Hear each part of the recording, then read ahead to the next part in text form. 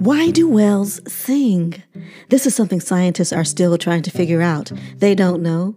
My sense is that one reason whales sing is to transmute energy through the waters. I once read a book about Lemuria that said whales and dolphins maintained energetic temples underwater at one time. Maybe they still sing as a spiritual practice. What I do know is that lakes, rivers, and oceans are the lifeblood of the earth. In 2020, after the world slowed down because of the COVID-19 pandemic, I felt a strong sense of knowing that we, those who are called, like me and my guest on this episode, Michaela Harrison, should sing sweet songs to the water, because healing energy can be transmitted to all life through our waterways. Michaela A. Harrison is a spirit woman, a priest, healer, international citizen, dreamer, and professor of Africana studies who turned to a full-time pursuit of music while living in New Orleans. She is using her music in a healing way to communicate with whales, and they are responding to her. Michaela shares a message from the whales near Bahia, Brazil, and much more on this episode. Stay tuned.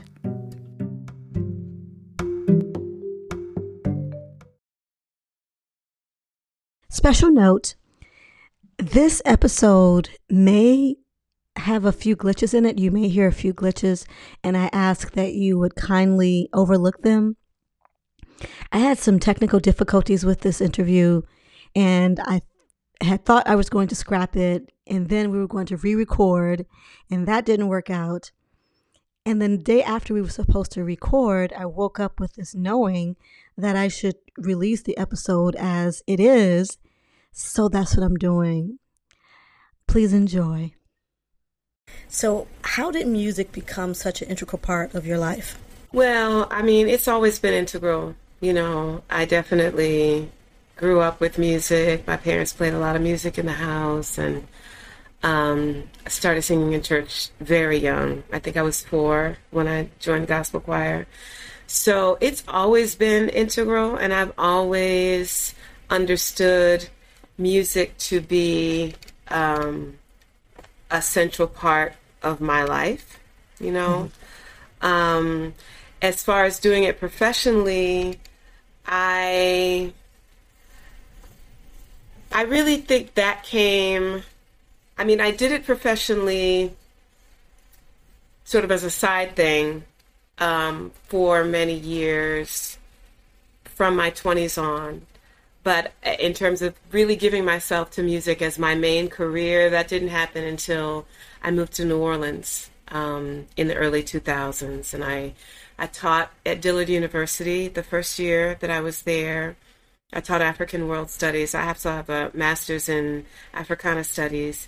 And so I went to New Orleans teaching African World Studies at Dillard, and after a year, I love teaching, but after a year I realized, being in that environment of so much music and people like making their living making music, and it being a really loving, receptive community rather than competitive as it was in the places I had lived before, I knew that it was time for me to just give myself to the music.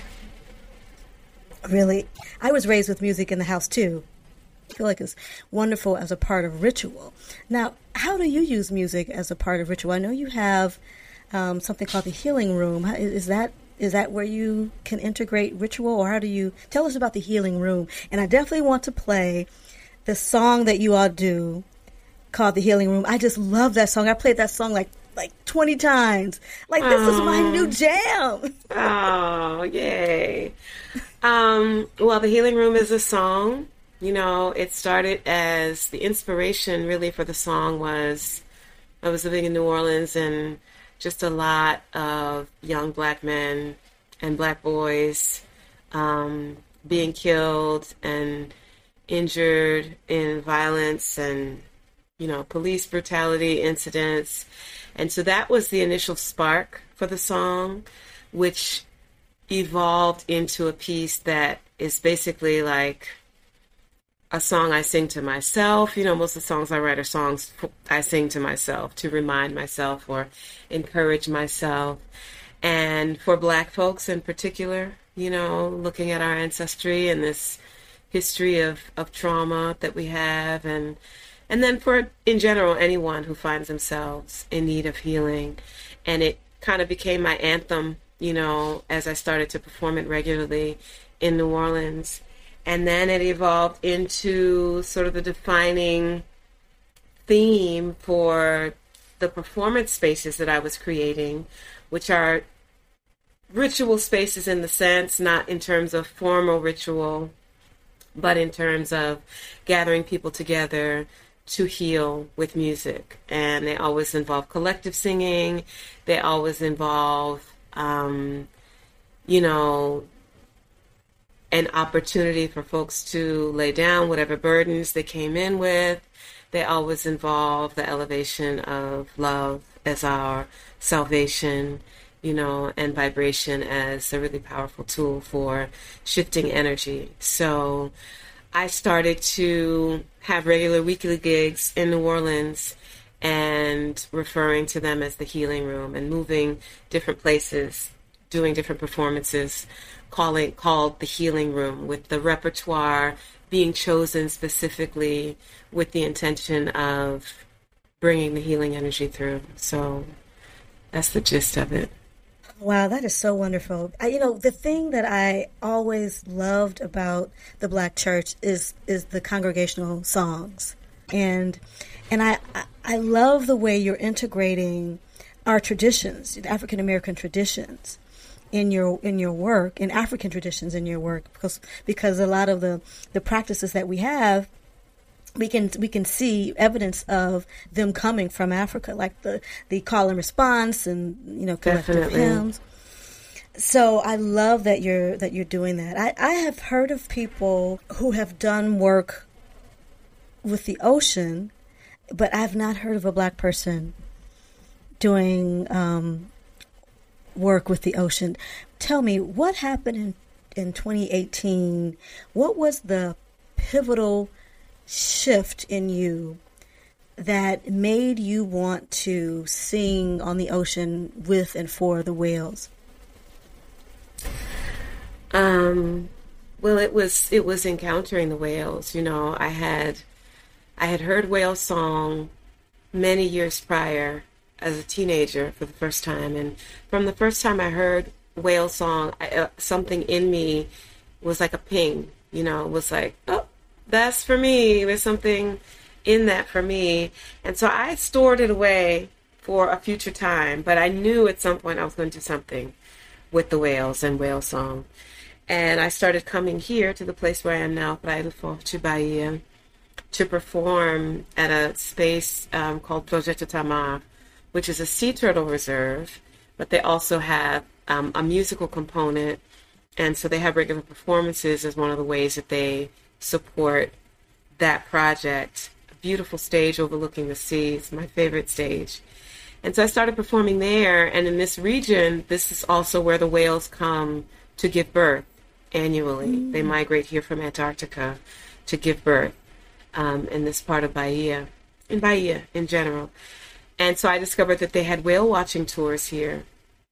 And I mentioned to the director of the Sea Turtle Reserve that I really wanted to go see the whales, and I had this crazy dream of at some point singing with the whales, doing something with the whales. So he arranged for me to go out on the whale watching boat. And from the second I saw the whales, I just was so overcome with emotion, just so powerfully moved by their presence and their energy. They're just sublime beings, and anyone who's been in their presence knows that, And so I just started to sing, just in the moment from the boat. I started to sing, and I sang Wade in the Water. I sang spirituals when I first encountered them. And they came over to the boat, and they danced, and they made it very clear that they got it. that they felt the music, they were moving to it, that they wanted this connection. And it was a healing for everybody who was on the boat. Like, nobody knew that that was going to happen, and I didn't know anybody else on the boat. But everybody had this very transformative experience from that moment. And that's when I knew, oh, this is something that I have to do. This is time for this to be a real thing, because I was there with strangers and I knew what I was experiencing. But I mean, people were crying. Like, it was very, like, we were in the middle of the ocean, all these strangers, like maybe 35, 40 people on the boat, having this collective healing experience that was just spontaneously inspired by the presence of the whales, and that's when I knew that it was time to do this. And so it turns out that the brother of the director of the Turtle Reserve is the vice president of the Humpback Whale Institute, which is down the street. And so, he connected us, and he was like, you want to sing with the whales? When do we make it happen? Let's do it. And so I kind of, like, literally the whole infrastructure to make this crazy dream a reality fell into my lap. Like, I went nowhere looking for it. It literally came to me. So it was very clear that it was something that I was supposed to do. What part of yourself is present with in this project? I mean, what parts of yourself, or I guess I really like to know, how are you different? So if you were to look at Michaela in 2017 and Michaela now, how have you changed? How has your spirit changed? How has your work changed? How has your focus changed?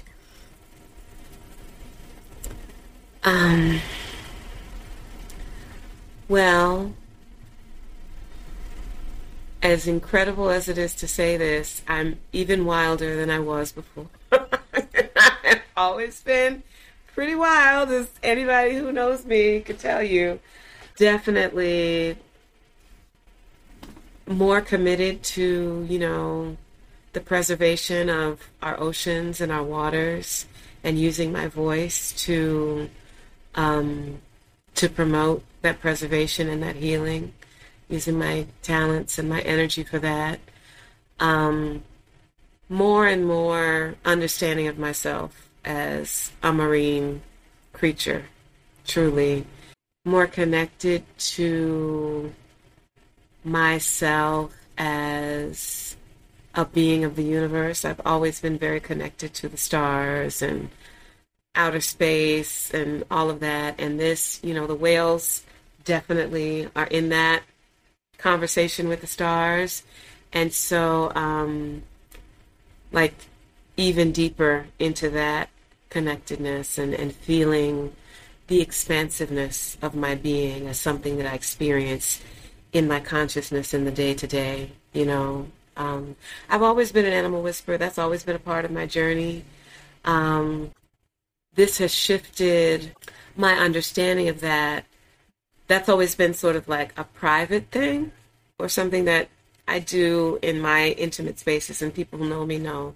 But now it's something that is part of my public presence, and I've come to understand that it needs to be an integral part of my public presentations from this point forward, as we human beings grapple with our relationship to nature and the ways that nature is adjusting to our presence and our impact, that needs to be more and more forward in my work. And so this work with the whales has definitely given me an understanding of that being a much bigger scope than I had initially thought, because I'm now, it's like the birds and, all the animals, like I'm understanding different ways to incorporate that into what I share creatively.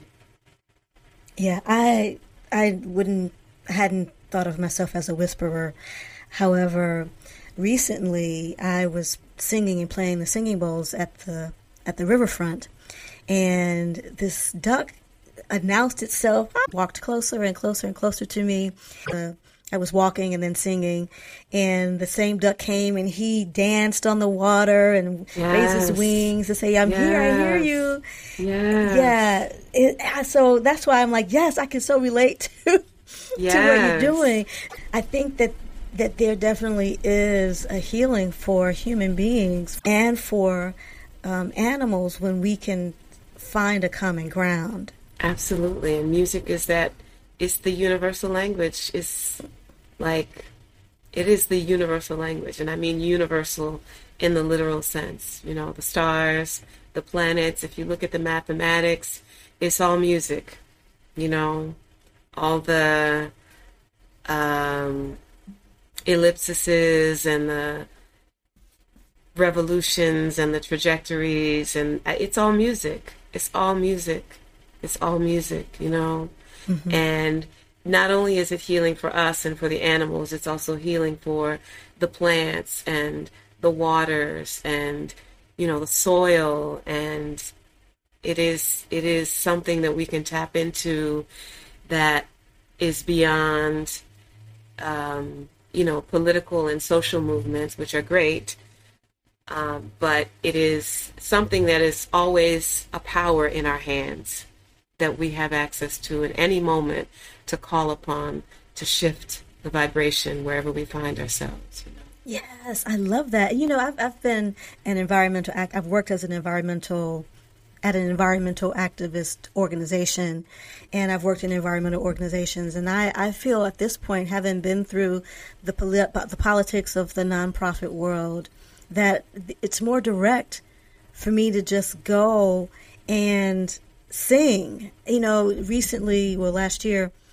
I went to a community meeting and I invited the community to write some positive messages for the earth that we could put back into the earth, just as we are putting so many toxins into the soil, and sometimes we have our difficult emotions that can be transmuted through the earth. The earth also needs love and also needs our positive energy. And I was really surprised that basically pretty much everyone gave me a message for the earth. And then I went and did a ritual to bury the messages and give them to the earth. I think that's a more direct, less frustrating route for me anyway than working with a nonprofit. Mm-hmm. Yeah, I mean, I think everybody has their path, you know, and we need it all to be happening now, you know. So some people are pulled to work in the nonprofit arena. Some people are, you know, called to be political organizers. Some people are called to be activists. Some people are called to sing to the whales and to sing to the earth and to, you know, dance on the earth. And, you know, all of it, like, it's definitely, we're at the point where we need to pull out all the stops. So whatever it is that you feel moved to contribute and to offer to shift this, like, everybody needs to be doing that right now. And it's all valid and it's all powerful. And I have the pleasure of calling Adrienne Marie Brown a friend as well as a sister. And, you know, her work around emergent strategy, I got pulled into when I started, shortly after I started this project. I hadn't read the book. I didn't know what emergent strategy was, but we had met the year before. And when she found out I was doing this project, she invited me to lead a whale whispering workshop for an emergent strategy immersion that she was doing in New Orleans. And I was like, I don't know what that would look like. I don't know what that means. But she was like, you got it.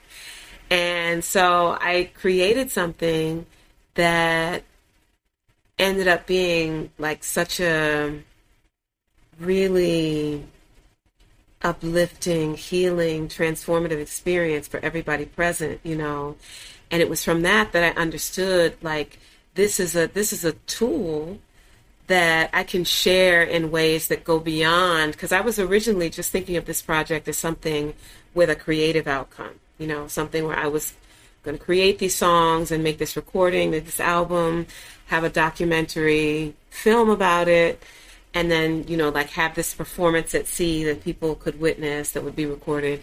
And from that, I began to understand it so much more. And she talks about fractals a lot in her work. And I tuned into the fractal nature of this work, because it just began to reveal more and more and more layers of what it is. And so my focus has shifted. I mean, there's definitely the creative work and the creative outcomes as well, but now I also know that this is something to be shared in community, and something to be engaged collectively in nature, at bodies of water. That's definitely one of the directives of the whales, is to gather people together around bodies of water to sing to the waters for the healing of the waters. So the whales have given you directives. Oh, yeah. What else have they said? What else can you share with us? Well, the first message that I received from them was that we must get off the oil. When I came for the first time to work on the project and directly asked the question of them, what do you have to say to me? What do you want me to share? I was walking along the beach here, just a pristine beach, just miles of beach with nothing and no one. And I sent this message out telepathically to them asking this question. And immediately the answer came back, get off the oil. That's the way the response came. And literally that message came into my mind, and I looked up and I saw ahead of me on the beach, I wrote about this in my blog, I think, maybe like 50 feet ahead, I saw these two green dots. And as I got closer, the first one, they were like maybe 10, 15 feet apart. As I got up on the first one, I saw that it was a bottle, it was a plastic bottle of motor oil. From, that obviously somebody had thrown off a boat for a boat motor, or they had, fallen off and washed on shore. So it was two of these bottles of motor oil, literally on the beach, and nothing else on the beach. The whale said, get off the oil. And these two empty bottles of motor oil were suddenly in front of me, littering the beach, And so that's definitely something, that everybody working on the environment understands as central. But the way I have understood it to be part of my focus specifically for this project is I have the intention of, I really have a strong desire to get into relationship with a company or some companies that are producing boat motors that don't run on oil, that, greatly reduce the noise pollution that motors put into the ocean, so that I would like to spark a movement of, at the very least, any boat that's going out on a whale watching mission or an interaction with whales is not producing that kind of pollution of noise and oil, and for it to spread out from there. They gave me the directive of gathering people together to sing to and with the waters, and of bringing, of being one of the people to support bringing their songs above the surface of the water, to share this healing sound with as many people as possible, like bringing that sound above the water. So in gathering people together to sing to the water, there's also always a component of whale song being played and being present when we come together. Wow, you've done that already? Yeah, so after I did the emergent strategy immersion, I understood that this was an integral part of this work, so once things started to open up a little bit more after the pandemic last year, I began doing these gatherings. I've done 3 in New Orleans so far, one by the Bayou in City Park, one at the Mississippi River, and one at Lake Pontchartrain, which ultimately opens up into the Gulf of Mexico. And then I did one on the Hudson River in New York City, at the confluence in the bay, at the confluence of the Hudson and the Atlantic. And I did one in North Carolina, on a former plantation site. And they've all been extremely powerful. Yes, and those are such key areas. My mother was raised right off of the Mississippi River in the South, and the Mississippi is so integral to our experience as Africans on American soil. Yes. So definitely you have to come to Michigan because we have plenty of water here. Through the water we can transmit healing energy because it flows throughout the earth. So definitely if you ever want to plan something for Michigan, I am totally down. I would love to support you on making that happen. I would love to. I would love to come there. I mean, think about Flint in particular and the challenges that they've been having with their water supply there. And I think of it, what I witness is that people tap into, because it's that we're all water, right? We're all made of water. Yeah, and we're so, over 70% water. Yeah, so there's something empowering water about coming together and tapping into that intention with the water and understanding that, yes, we can shift things. There's so many different ways that we can use our energy, that we can use our intention to shift things. So yeah, I would love to come up to Michigan for sure. Oh, wonderful. So we'll have to stay in touch and coordinate. Okay, definitely. That. In the summer, because it'd be cold.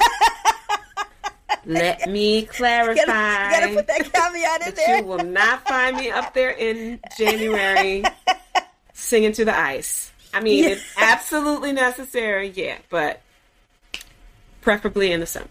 Yeah, summer is definitely better because we would get more people to come out. Although the ice can be really beautiful, it makes a really beautiful sound. Ice is so powerful too. But especially if you're in Bahia. You know what? I spent some time in Brazil, and I didn't make it to Bahia, but that is definitely a place that I would like to go. I was actually in Atibaia, which is outside of São Paulo. I know that are there still a lot of people of African descent in Bahia? Yes, there are.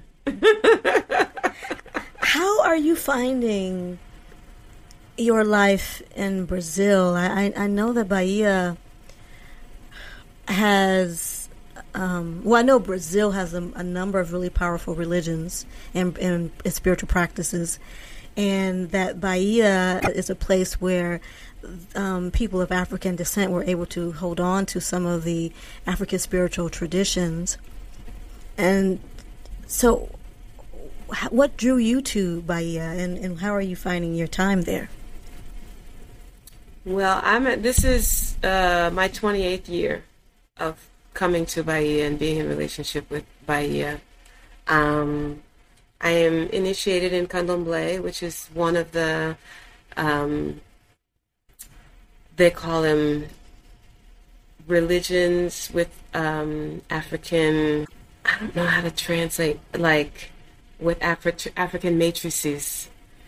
So, with the root in Africa, and to connect with this practice and with this tradition, which is very much nature-based. I was called through my connection to the ocean. I'm a daughter of Iemanjá and a child of the waters, and being in an environment where everyone, even people who don't practice candomblé, because the culture is so pervasive here, everyone has an understanding, a relationship to spirit being present in more ways than meet the physical eye. Everyone there, there's just, the culture is imbued with a way of relating that engages spiritual knowing. And people it's it's challenging to articulate, but like people, I feel very seen here, as someone who is very spiritual, who has, a very active dream reality and telepathic reality. And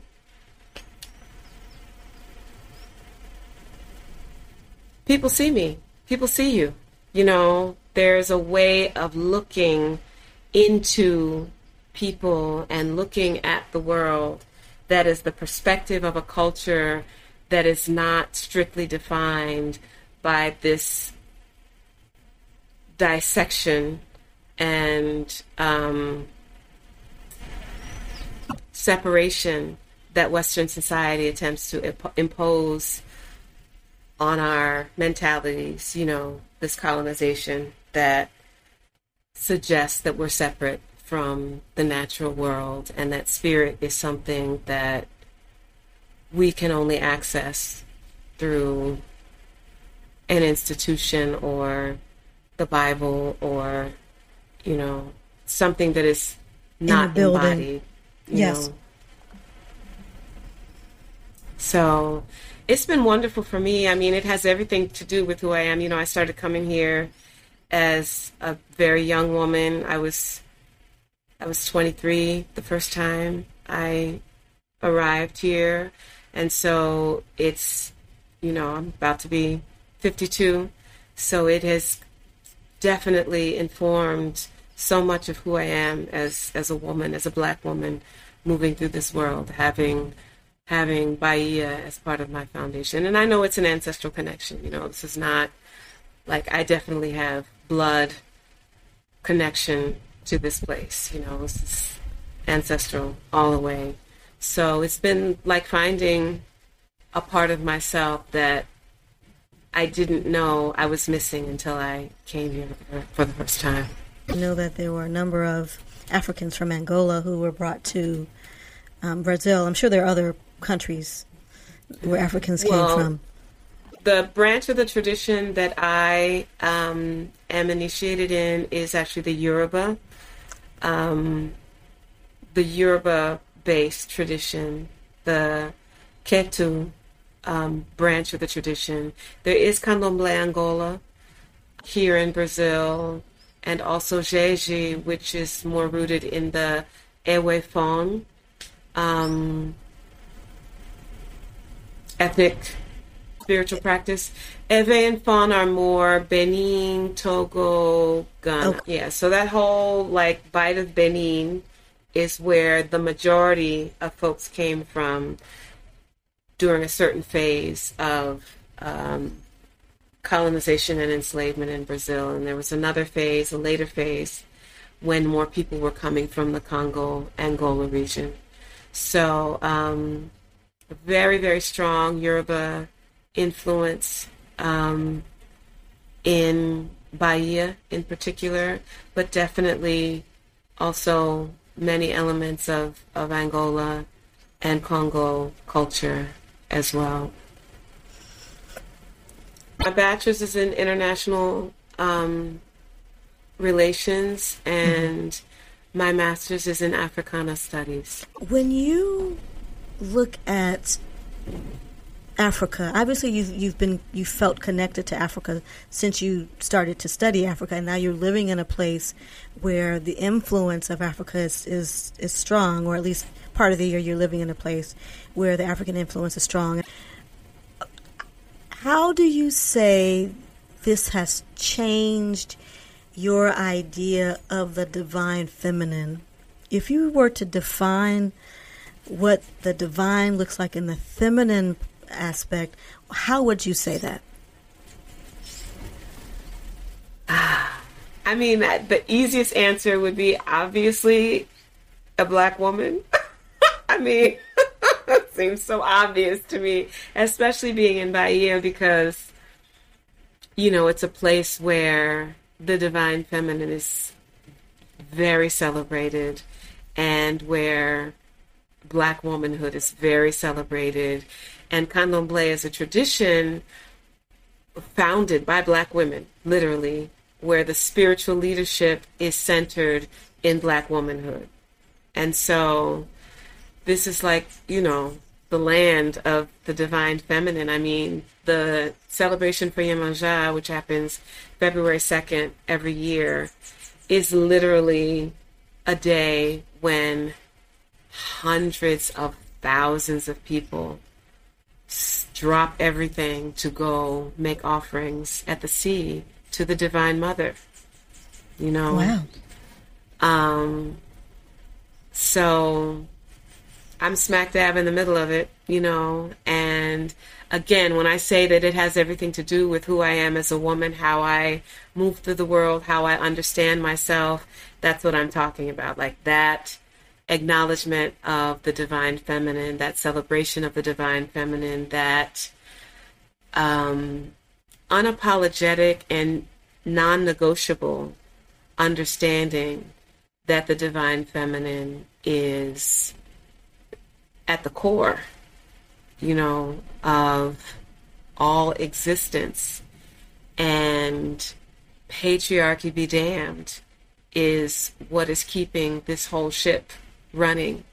That has everything to do with my relationship to this place and to my understanding of myself as a person of African descent in the world. I did have the opportunity to live in Kenya as an undergrad student. I did study abroad in Kenya, and I was there when I received the call to come here. So, it's all in the flow. I can see now at midlife, that everything that I've experienced up to this point has been, pouring in to this understanding that I have now. But, it goes back to my family lineage, of coming from a matriarchy. Like I grew up very close to my grandmother, who was from North Carolina and who was not a part of any organized African spiritual practice, but definitely had many, many strong ties to hoodoo and traces of African spiritual tradition that have been held on to in forms, in cultural practices that don't look like an organized tradition such as candomblé or santeria, but are definitely rooted in, these African spiritual practices. What's an example of what your grandmother may have done culturally that was reminiscent of African spiritual practices? Working roots, paying very close attention to dreams and the symbolism of dreams. Like she's the person who really, she saw that I had vision, and she supported and encouraged the growth and the development of that vision by always asking me what I saw and what I felt. She asked me what I dreamed. She would ask me what I felt about certain people. And she liked to gamble, so she always wanted to know, if any numbers were coming to me. I spent a lot of time at the racetrack as a child, picking winning horses. I had lots of money as a child because she would always give me some money when the horses I picked hit. But this was also a way of training that gift, and engaging it and understanding that the world was much more than what was in front of your eyes, I love that. I love that. Yeah, my mother was into girl. dreams too. She always talked about her dreams, and she was, I think that's the car row. I think that's the so-and-so row, and I need to play the number. And it was very much a common conversation. Mm-hmm. For my mother as well. So yeah, I mean, and it's like, it wasn't really thought of as some title like this is an intuitive sense, or, it was a kind of a common place, and that everybody kind of understood that this is the way we do things. Exactly. Just like I saw a spirit as a child. My mother said, "Oh, don't worry, that's just Aunt Bert. She's just coming back to check on us." Ooh, wait, stop.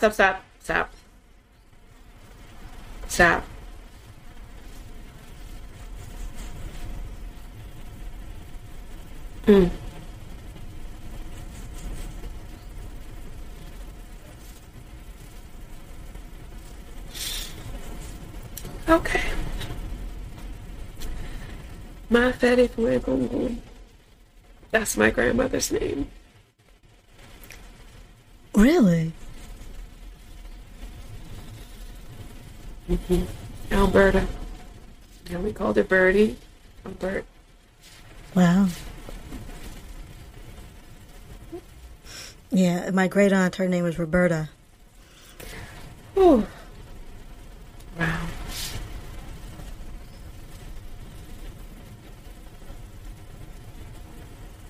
And she's always present with me. Obviously. Wow. Okay. So what just happened? What did you feel? I just felt her coming through, like you said, oh, don't worry, that's just Aunt Bert coming to check on us. And it was like my grandmother saying, I'm here, checking on you, checking in, which she always is, but Bert is such a specific name for a woman.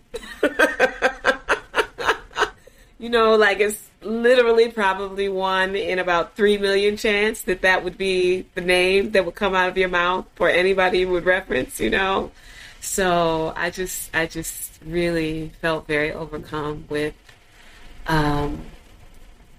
the affirmation and the confirmation in you speaking that name as we were talking about her. As we were talking about her. Wow. Wow, I'm so glad to have been a part of that. Yeah. Your voice, you just, all of a sudden you stopped and your face was, just welling up with emotion. And I felt like I couldn't move. I had to be still. And it's a wonderful thing. I feel very close to my ancestors, and I just call their names like matter of factly. Still in relationship. I'm in a closer relationship now since the pandemic than I ever was. So, yeah, I'm definitely, my ancestors just kind of roll off my tongue. Yeah, well, you're clearly a medium. Clearly. Yes, that's just, you mentioned that how important it is for us, for you and for all of us to do the work of sending healing energy to the ocean and communicating with the whales and bringing people together to sing. What is it about this time that you feel is most significant? There's so many things happening. I mean, one of them on the subject of ancestors, is that we're inside of this reckoning, right, around the legacy of enslavement and white supremacy and colonization. And the ancestors are speaking, the ancestors are rising, and so part of this whale work is also ancestor work because the whales carry this memory of the Middle Passage, they have this ancestral memory. And speaking of the blues, bringing it back around to the blues, the understanding that I've been given through this is that whale song is like a missing link in what we understand to be the blues, because the Africans who made that journey of the Middle Passage, they heard the whale singing, and there was this musical exchange that happened between the whales and those Africans. And so they brought whale song into their vocal expressions and vice versa. And so, what's an example of that? Can you? If you listen to whales, they wail, they wail, they moan.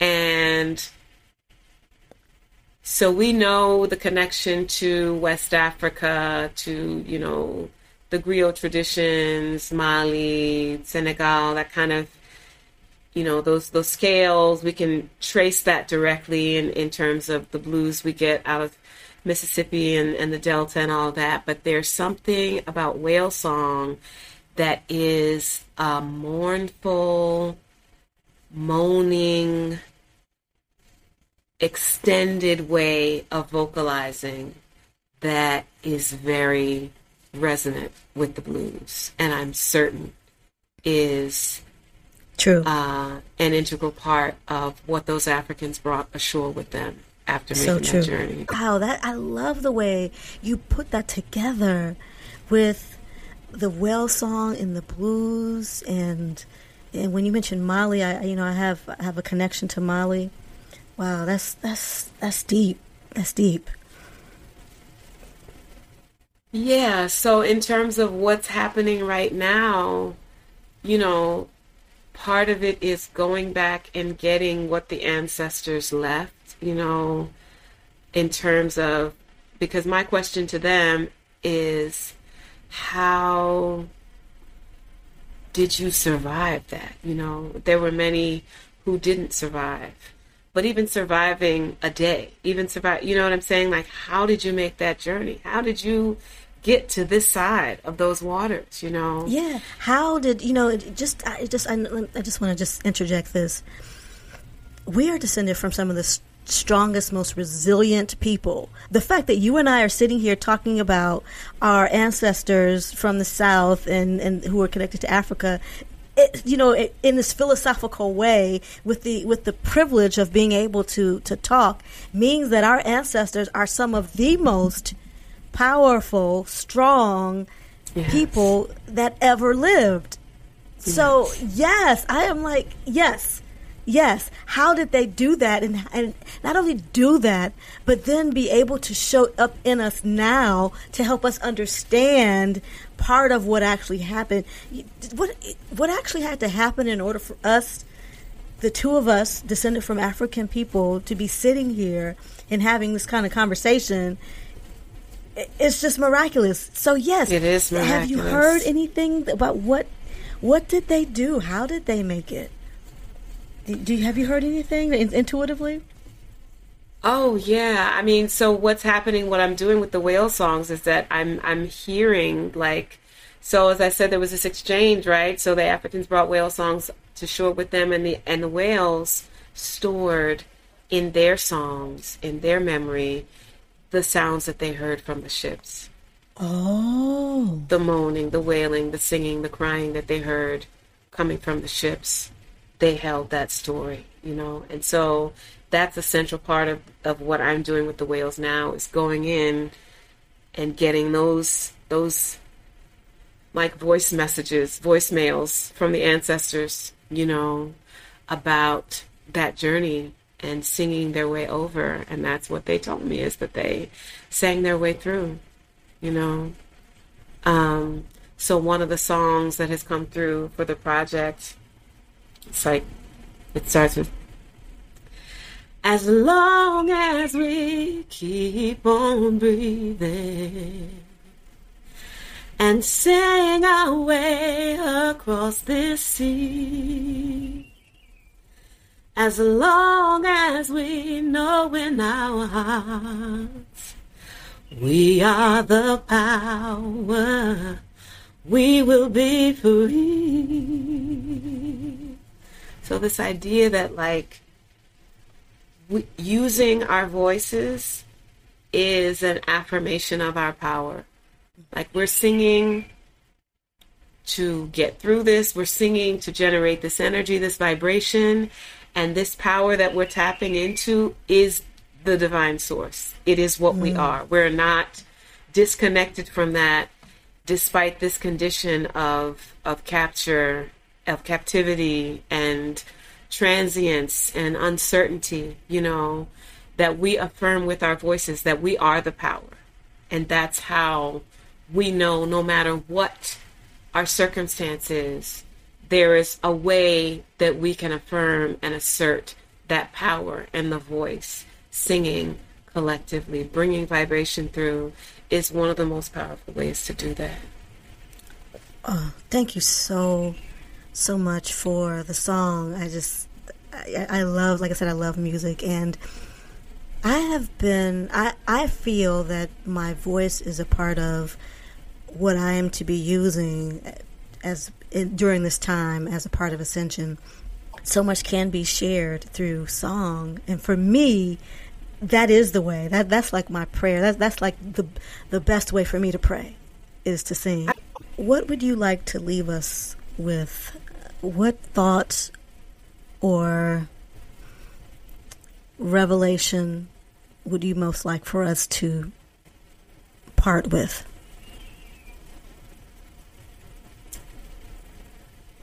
Well, I think that I will give the last word to the whales, which is that we are one. That is the core message that they've given me. That is the gist of what they want to communicate. That there is, in truth, only one being, you know. And when I reference that line in the song before, we are the power, when I say the power, that's what I mean. That power, the source, that oneness, that creator, that we are all that. We are that. All that, you know. And so to understand ourselves as empowered, to understand ourselves as interconnected, and to understand ourselves as co-creators of this reality that we share. You know, our individual realities, but also the collective reality of everybody living on this planet at this time. And really just deepening ever more into embodying that and knowing that and living that, because that is what moves us off of this path of self-destruction. And yeah, we are one.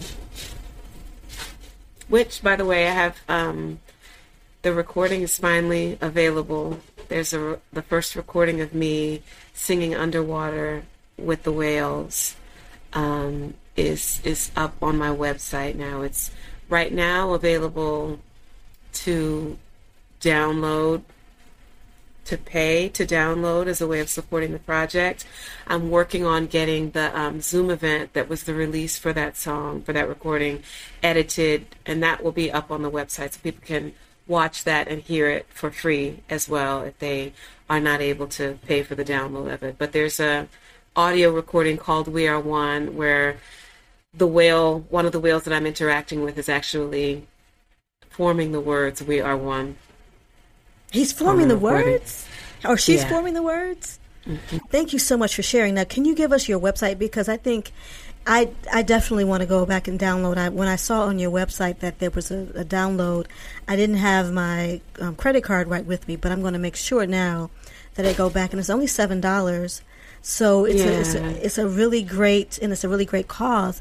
And when you put your money toward this project, and you are adding positive energy to this whole project and this whole process.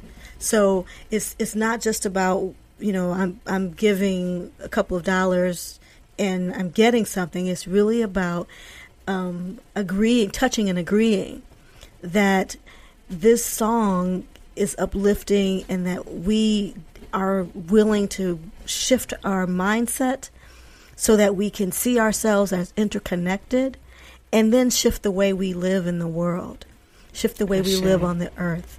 So this is about touching and agreeing with that idea that what we give to ourselves, we give to the ocean, and what the ocean gives to us, we that it's interconnected. So what's the website so people can go back and check it? And I'll definitely include it in the show notes. Okay, it's michaelaharrison.org. And there's a whale whispering page on the website. There's a tab for whale whispering on the website. And there's also, I think it's called a marketplace, which is where you go to get the download. And with the download, there's like a portal that you go through where you have to kind of read the story behind the audio before you listen to it. So I encourage everybody who goes there to do that, because there's a setup that is very important to have before you listen to it, because the audio, it's 16 and a half minutes, and I share it really as a meditation, and so there's a way to enter into that is preparatory and very important to receive it as what it is, because it's very strange and magical and profound, Well, thank you so much for making it available to us. And thank you so much, Michaela Harrison, well whisperer, singer extraordinaire, and what else? What are some of the other titles that you give yourself? I am a priest. I'm a healer. I'm a dreamer. I am a prismatic person. I don't like the word queer, so I came up with the word prismatic because it represents the spectrum of colors in the rainbow. I am a writer. I am a lover and a spirit woman. Michaela Harrison, Spirit Woman, thank you so much for joining me on Center Her Power podcast. Thank you so much for joining me for In the Center of Her Power podcast. I sincerely hope that you were fed with divine feminine soul food. Please like or subscribe or share the podcast. And until next time, shine.